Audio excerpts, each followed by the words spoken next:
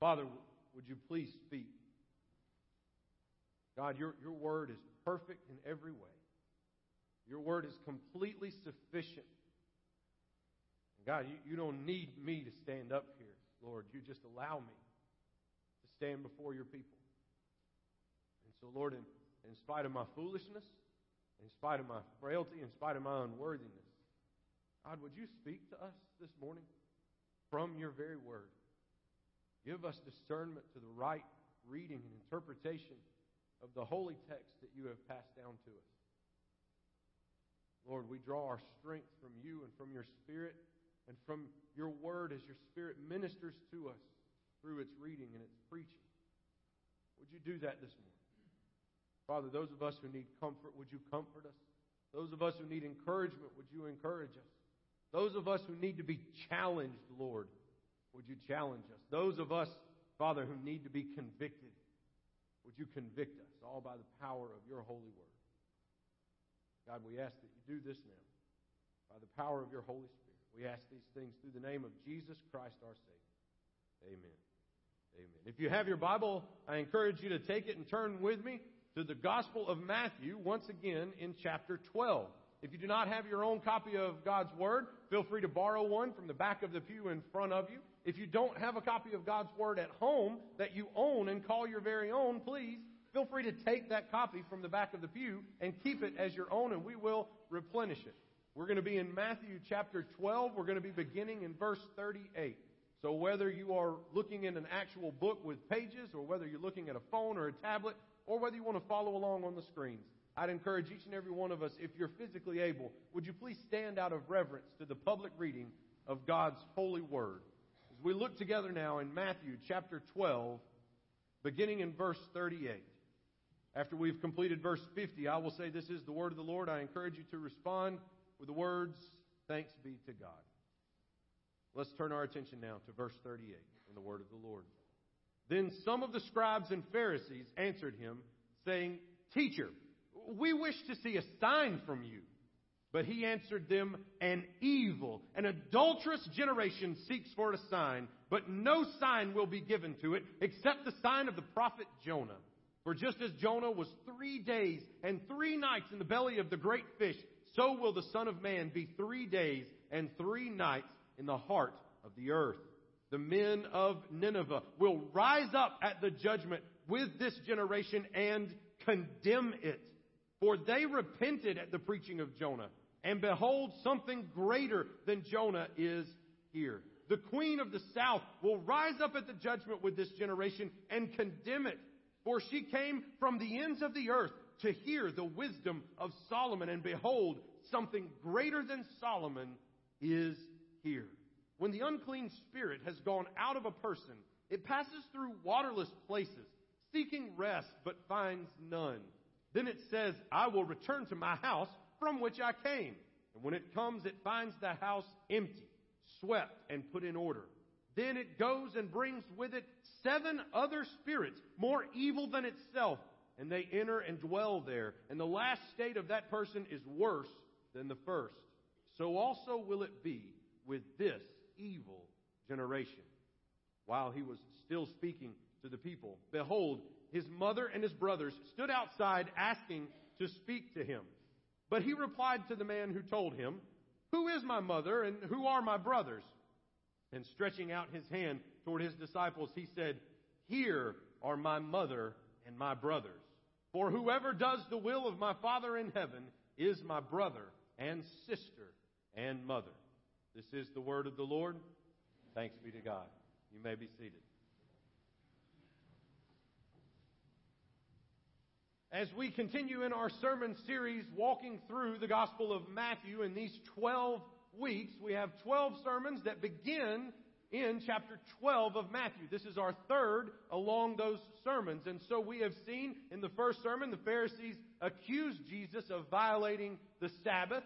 And we recognize that Jesus was violating their interpretation of the Sabbath, but not the actual Sabbath law. We also see that they suggest he is in league with Satan. "You cast out demons by Beelzebul," they say. And he says, "A house divided against itself cannot stand." And so we come to this last section, and Jesus has just finished healing many.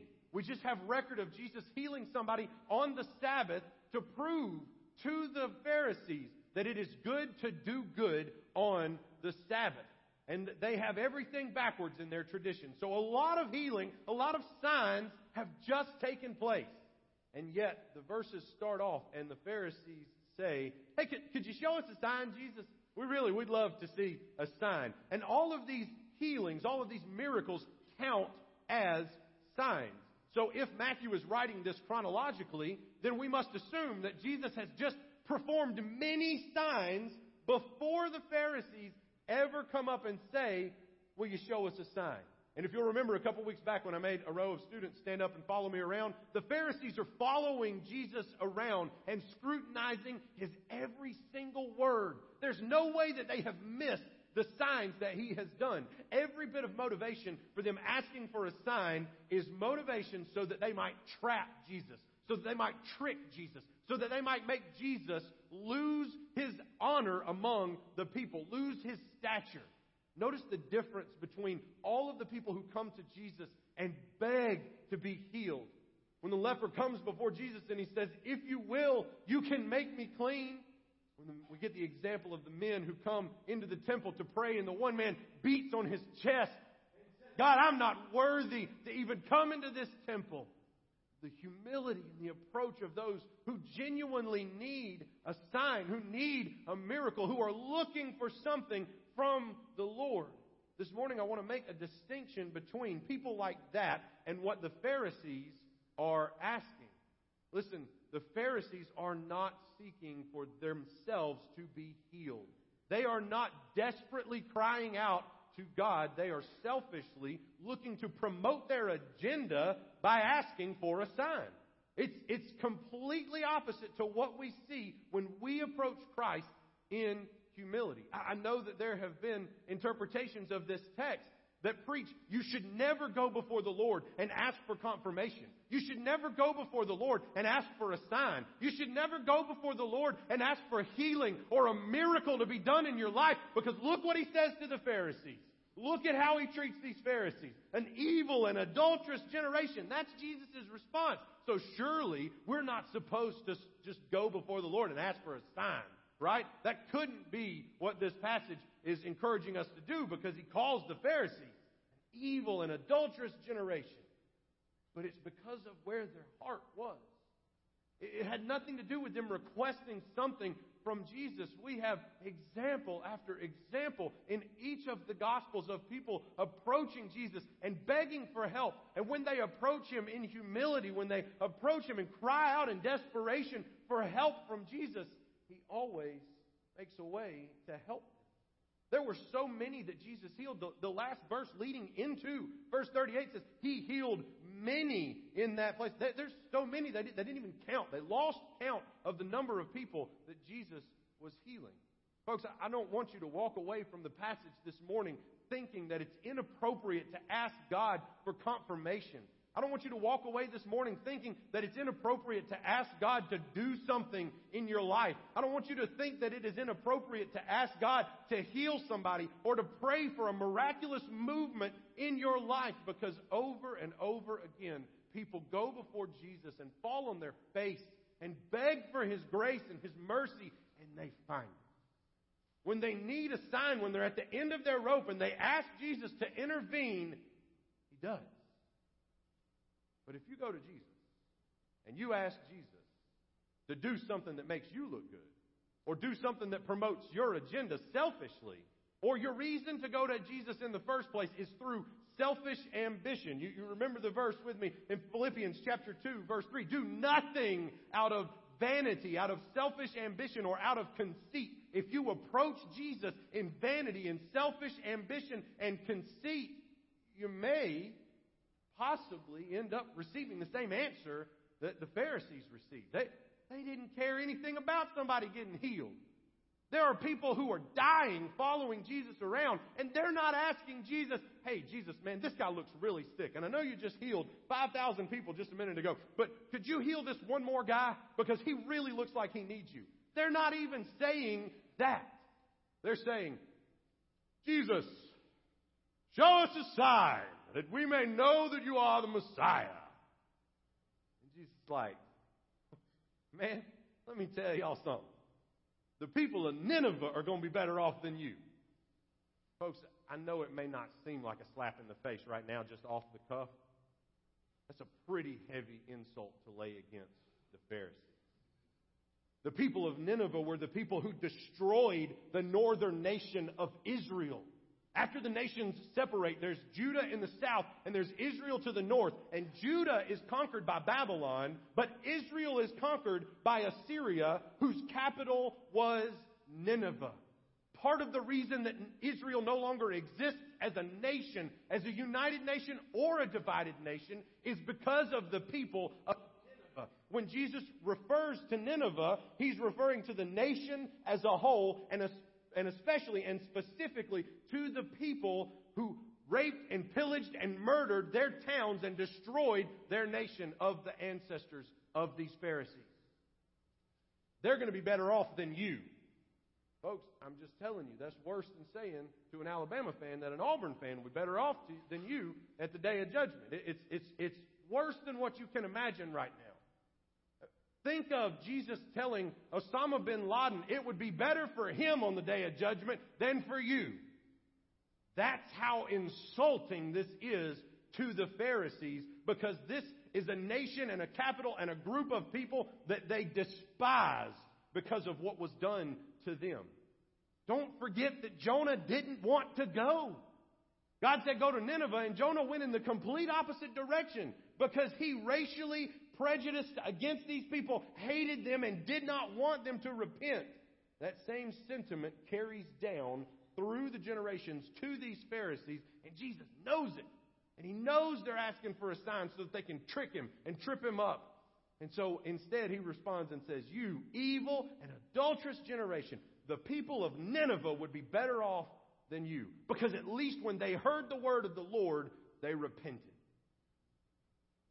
Folks, I think sometimes we get it all mixed up. We think you got to hear the word of the Lord and be perfect. But the standard Jesus sets with the Pharisees is the complete opposite. You have to hear the word of the Lord and repent. You have to hear the word of the Lord and make a change.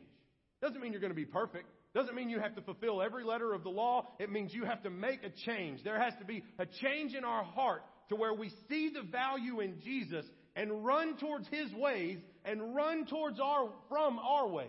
Run away from our selfishness. Run away from our ambition and run to Jesus. There is a repentance that has to take place. And Jonah walks through the country of the capital of Assyria in Nineveh. He walks and says a 5-word sermon. And all of the people rip their clothes, put on sackcloth, rub ashes on their head, and say, woe is us, we believe the God of Jonah. And Jesus says, that's the response that you guys should be having to the ministry that's going on around you right now. But you're blind and you don't see it. And because of that, the people of Nineveh will be better off than you. Also, don't forget that in the book of Nahum, we read about the destruction of Nineveh and Assyria by Babylon. So even though the Ninevites repented, their repentance did not last. But at least an attempt at repentance was better off than the Pharisaical pretending to ask for a sign, knowing better and not doing it from the get-go. That's the example that Jesus uses with the Pharisees. This is how you are an evil and adulterous generation. And then he moves on to another example and talks about how people came from all over the world. The queen of the south visited Solomon that she might ask about wisdom, ask about the Lord. She understood that God is real and that something special about this people Israel, something special about King Solomon. And so she goes all the way across the world to come and see him and see what's different about him. And Jesus says something greater than Solomon is now here among you, and you don't even see it. Then he tells this very interesting parable. And he talks about when a demon leaves a person and goes through waterless places. He's talking about a demon leaving and then coming back. It's this same idea of being freed and returning, of repenting and coming back. of knowing better but doing it anyway. It's the pig that throws up, knows that it's throw up, goes away for a time, and then comes back and consumes its own vomit. That's the story that Jesus is telling with the parable of the Spirit. The Spirit leaves and then comes back. And when he comes back, that person is cleaned up. All the house is put into order, and the demon doesn't see that as somebody who's fulfilling every letter of the law, so there's no space. Oh man, they're living the righteous life, so I can't infiltrate in there again. No, they come back and they find, look at here.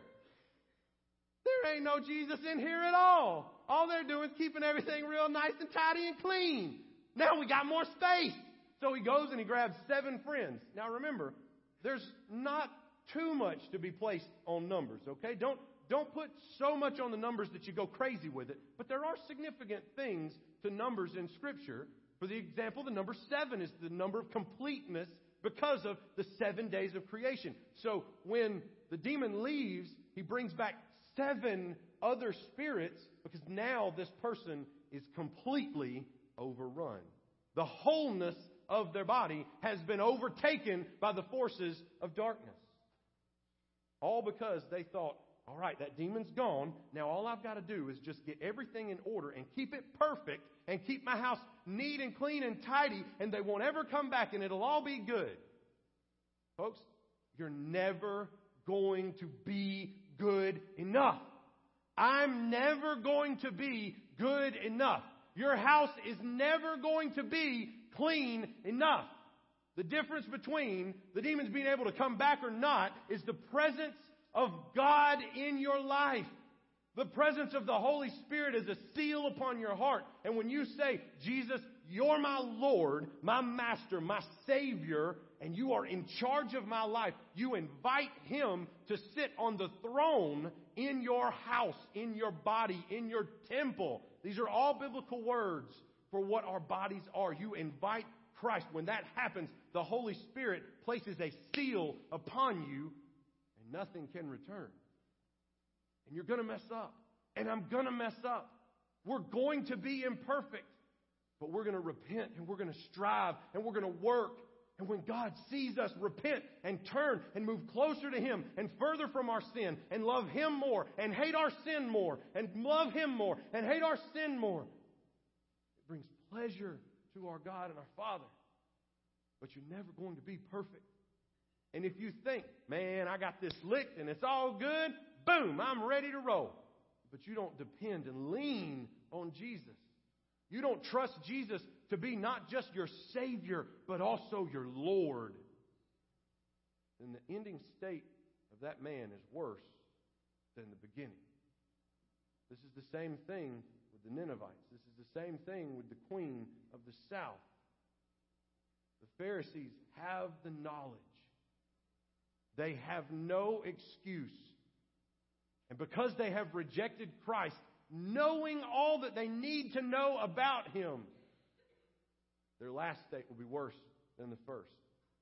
Folks, I don't know how all that plays out in eternity, okay? And I'm sorry I can't give you a clear, crisp answer for that. I know that everybody who rejects Jesus will spend an eternity separated from Him.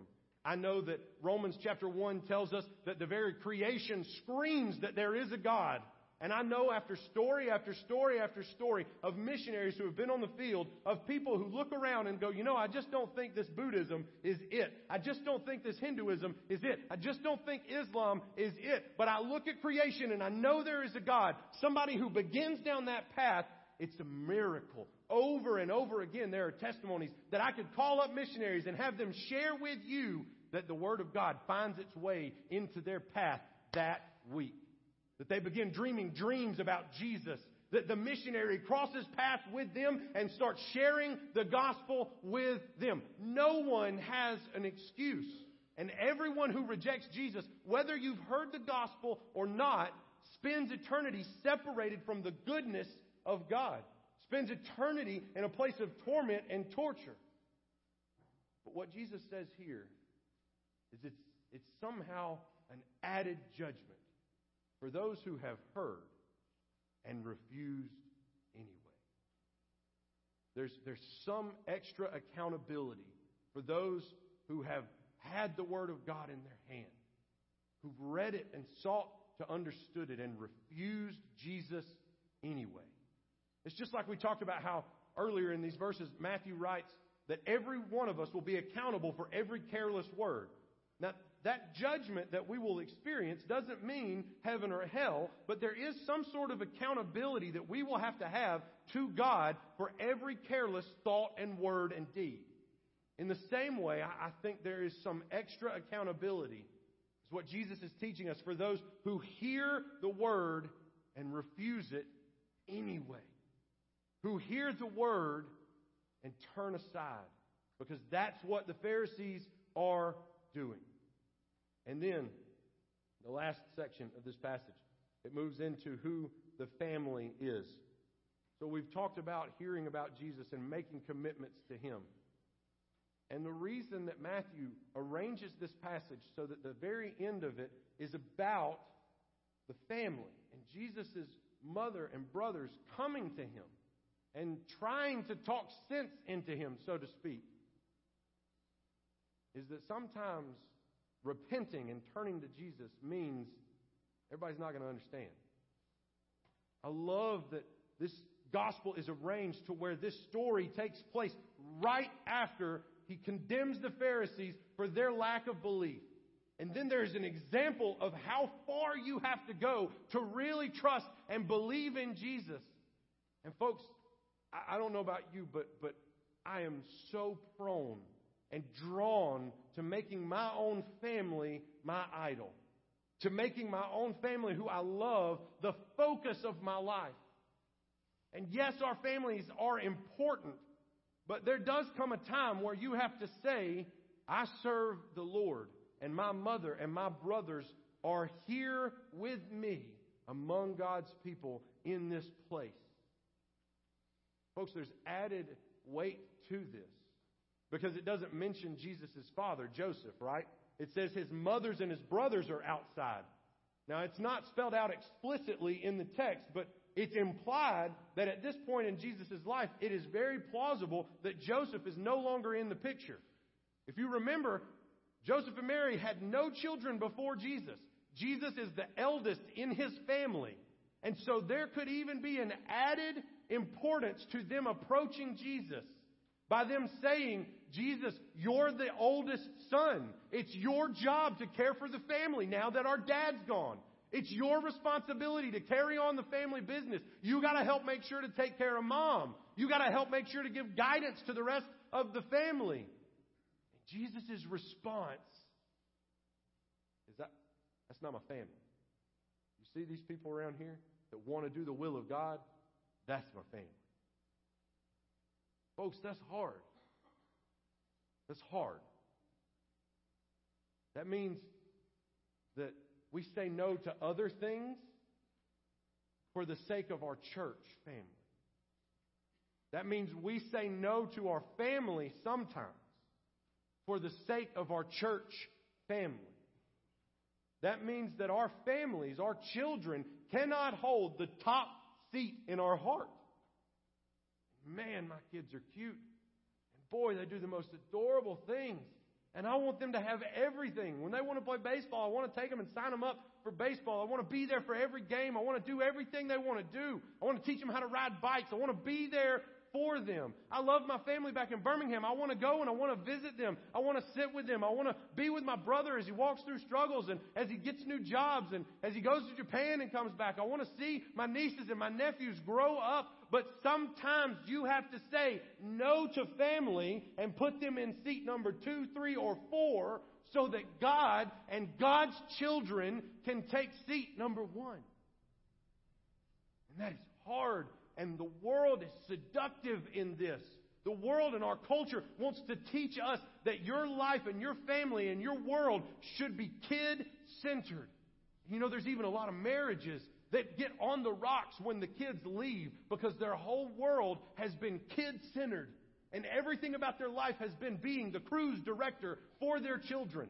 And so they've been trying to do events and make their kids happy. And when their kids leave the house, they have no idea who they're married to anymore.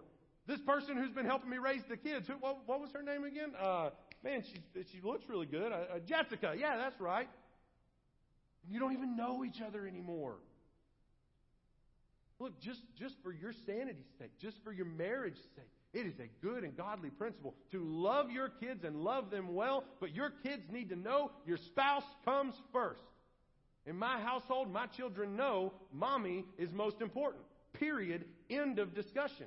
You don't disrespect Mommy. Daddy is committed to Mommy first.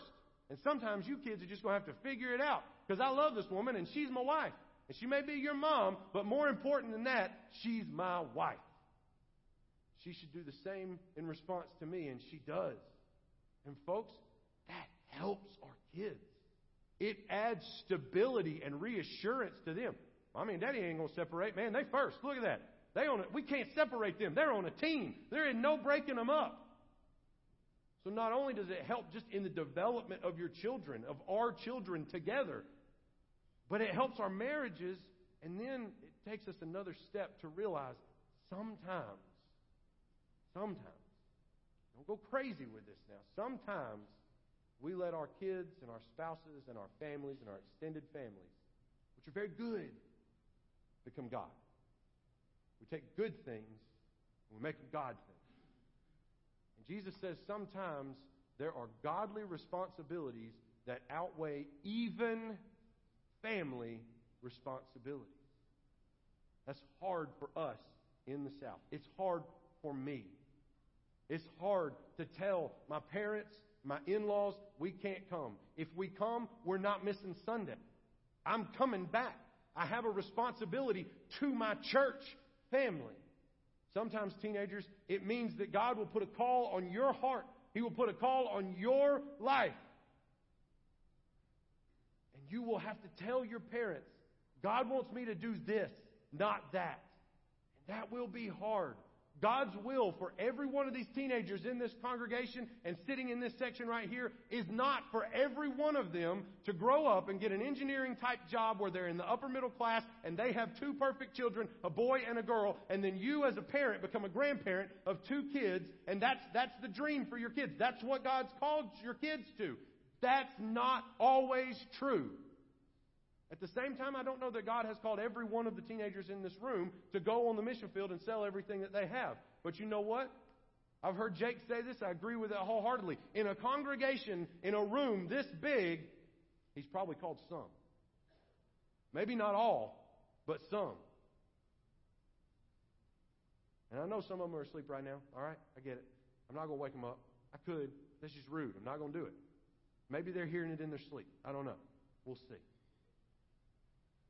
But folks, we have to come to grips with the fact that maybe God's plan and will for our kids is not to grow up and be in the upper middle class and be perfect little family nuclear units here that live 20 minutes down the road from us, and we can go and see them and come back. God might be calling our kids to radical obedience that makes them give up everything and go for His glory. And let us be the parents and the family that supports them in that calling, as opposed to making it hard on them to follow through with what God's calling them to do. And say, no, that's not safe. This is not safe. Jesus' calling is not always safe. But sometimes His calling outweighs our responsibility to our family. There are unreached people groups who don't have the opportunity that the Pharisees had. They don't have a Bible in their language. They don't have a shred of the gospel in a language that they can read and understand. They've never heard the name Jesus. And when you walk up to them and these missionaries find them and say, have you heard about Jesus? They start asking about Jesus like he's some dude from 2 villages over. Jesus, is that John's son? No, George. He's with George. Not this village, but the next one over. They have no concept of who Jesus is at all. And some of us are called to go and be on the front lines for that. Some of us are called to bankroll missionaries to go and be on call for that. And sometimes that means sacrificing the so-called American dream and the perfect American family. Sometimes it means your kids do things that sacrifice for God that make no sense to us. We got to love them and support them. Teenagers, listen, if God is calling you to something incredible in your life that is not the typical American dream, have the courage and the boldness to be like Jesus and say, listen, if you're going to resist me on this, I just want to remind you, I've got another family. I've got other brothers and sisters that are supporting me on this. Folks, it's tough, but these are harsh words from Jesus. He tells his mama and his brothers, y'all be quiet. I got business of my Father to attend to. Folks, it's hard for us. It's hard for me. Don't hear me standing up here wagging my finger at you. Man, I'm scared if one of my boys gets called to the mission field. It might cost their life. What if Lily's called to be a missionary? That's my little girl. Don't act like that doesn't hurt my heart. Don't act like that doesn't make me scared for them. But by God, if He's called them, I got to support them and love them. And not only that, I got to raise them to seek out that calling. Because there's a family that's more important than the five of us. Whether we realize it or not, or whether we live like it, or whether we act like it, this family in this room, the members of this church, the members of this family, they supersede some of our own family responsibilities with our biological families. Folks, some people don't even have biological families. You're all the family they got. And Jesus is calling us to love each other in that way, even to the detriment of His own biological mother and His own brothers. Are we going to be like the Pharisees this morning and hear the hard commands of God but ignore them? There's an accountability we have to give to the Lord for that. And so, folks, I encourage each of us this morning, give your life to Jesus, whatever that means.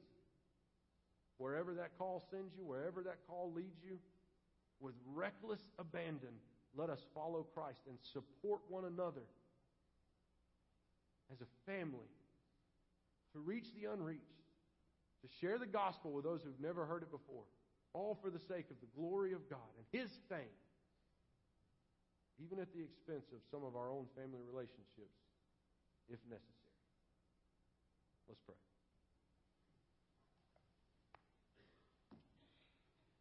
God in heaven, we love You. We thank You for dying on a cross for us. We thank You for giving Your life for our life, to pay a ransom. A debt You never owed, a debt You didn't have to pay. But You loved us enough to do it anyway. You loved us enough to step into creation, to live among us in our muck and our sin, and to rise above it, and to be crucified even though You were the only one who didn't deserve to die. You were the only one who had never transgressed a single time. And Lord, we like to pretend to play church. We like to act like, yeah, we got the gospel, we understand. And then go about our regular lives in regular, safe ways, never seeking for You to do big and bold things. Lord, I pray that You just convict my heart and change my heart, Lord. Help us to seek You, even at the expense of leaving our families. Lord, help us to love You and be about Your business and Your mission, even if it takes us far from our families, or even if we have unbelieving parents that do not support us. And Lord, help us as a church to support one another and be those who are in Your family who do the will of God. Oh, Lord, we need You to move among us. Pierce our hearts. Call us to obedience to You. Call us as parents to raise our children to follow You, no one else. To listen to You above all else. Lord, we ask that You move during this time, that You help us, that Your Holy Spirit, You would help us to respond to the preaching of Your Word in our hearts, in our minds, and in our lives. We ask all these things in Jesus' name. Amen.